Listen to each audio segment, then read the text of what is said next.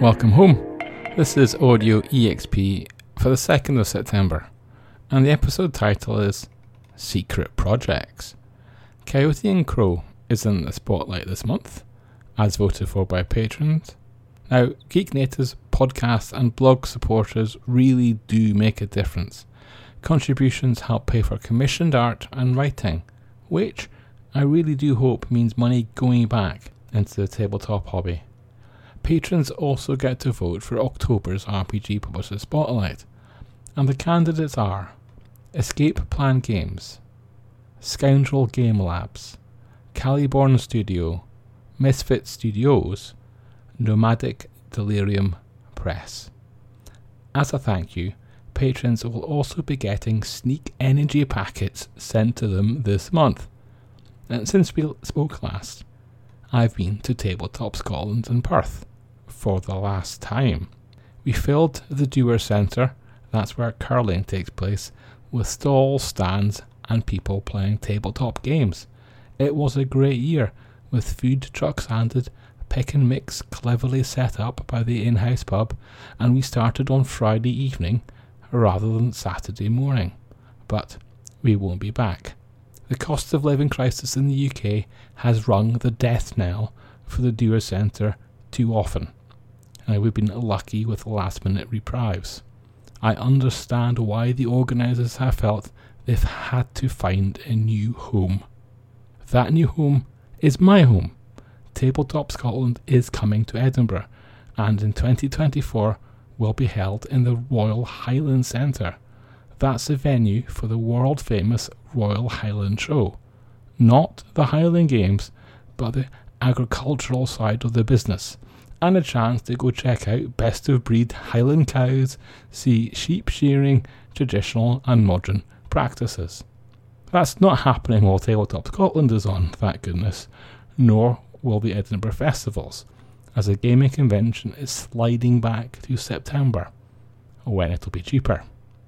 One of the companies I talked to in Perth was Honey Badger Games. They make edible dice and meeple already, but if plans hold, they'll be making edible games in a few years too. What do you make of that? Would you buy a game that you ate and destroyed to play? Or, like an advent calendar, would it depend on the cost? Another company I spoke to was Hive Mind Games, who have just finished a Kickstarter for the 5e setting Blood and Glory. Imagine your players washing up on the chilly islands ruled by Viking-like warriors. Imagine also those blood-obsessed Vikings are vampires. That's Blood and Glory, and there's a free introduction called Gateway to the North, out now for download. You might be wondering where Bronwyn was while I was out and about in Perth. Did I leave the creative director behind? Yes, I did. Bronwyn was celebrating her birthday and had this incredible cake which recreated that scene in Jurassic World where the dinosaurs are running from the volcano. To repeat, Bronwyn's birthday cake was a volcano, and it was incredibly impressive and shows there are always reasons for having a handy supply of model dinosaurs. If you are a Jurassic Park or World fan, then Bronwyn wrote up RSVLTS has a new dinosaur range. I'm very tempted, but that company's magic fabric is not cheap. It's not all been fun and games though. The news broke that the Scottish RPG indie Handiwork Games has been hit by thieves. A whole shipment of RPGs was sent to the US, stolen, and then sold on the black market. In response, Handiwork is ensuring that backers get replacement copies, and they are delaying their retail release until that's done. However, the next project is King Beowulf, and they've made a free teaser of that available to download.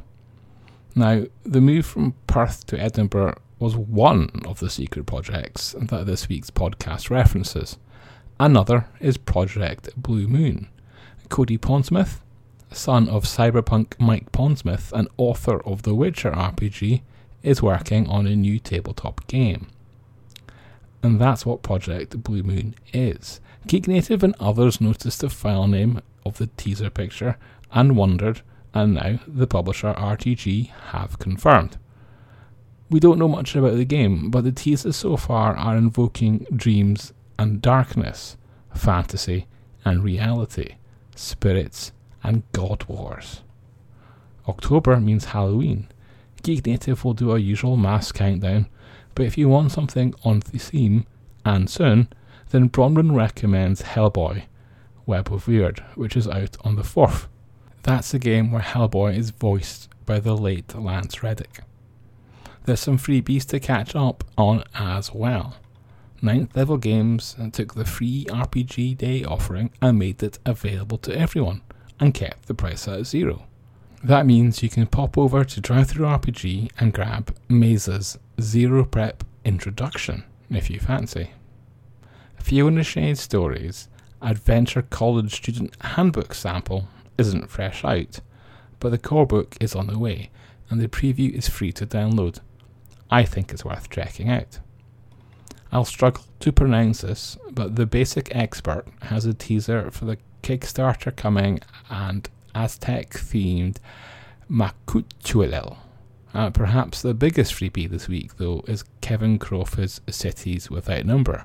I can pronounce that, and that's a cyberpunk sibling to Stars Without Number and Worlds Without Number. There's a bigger but priced version of the RPG available too. In bundles, and in the bundle of holding, there's the Barbarians of Lemuria spin-off, Everywhen. There's also the 5-star gold-rated bestseller The Nightmares Underneath, tabletop core rules and supplements which merge horror, fantasy, and home. There's even a comic book and RPG blend with Atomic Robo. That's an award winner. Meanwhile, on Humble, there's a mega bundle for Dungeon Crawl Classics. And for Wheel of Time fans, there's also a deal with Dynamite for comics of the series. And on that note, it looks like I easily squeezed 2 weeks of content into the sub 10 minute mark. I must have been too brutal. But I'll be back next week for more, and I'll see you then.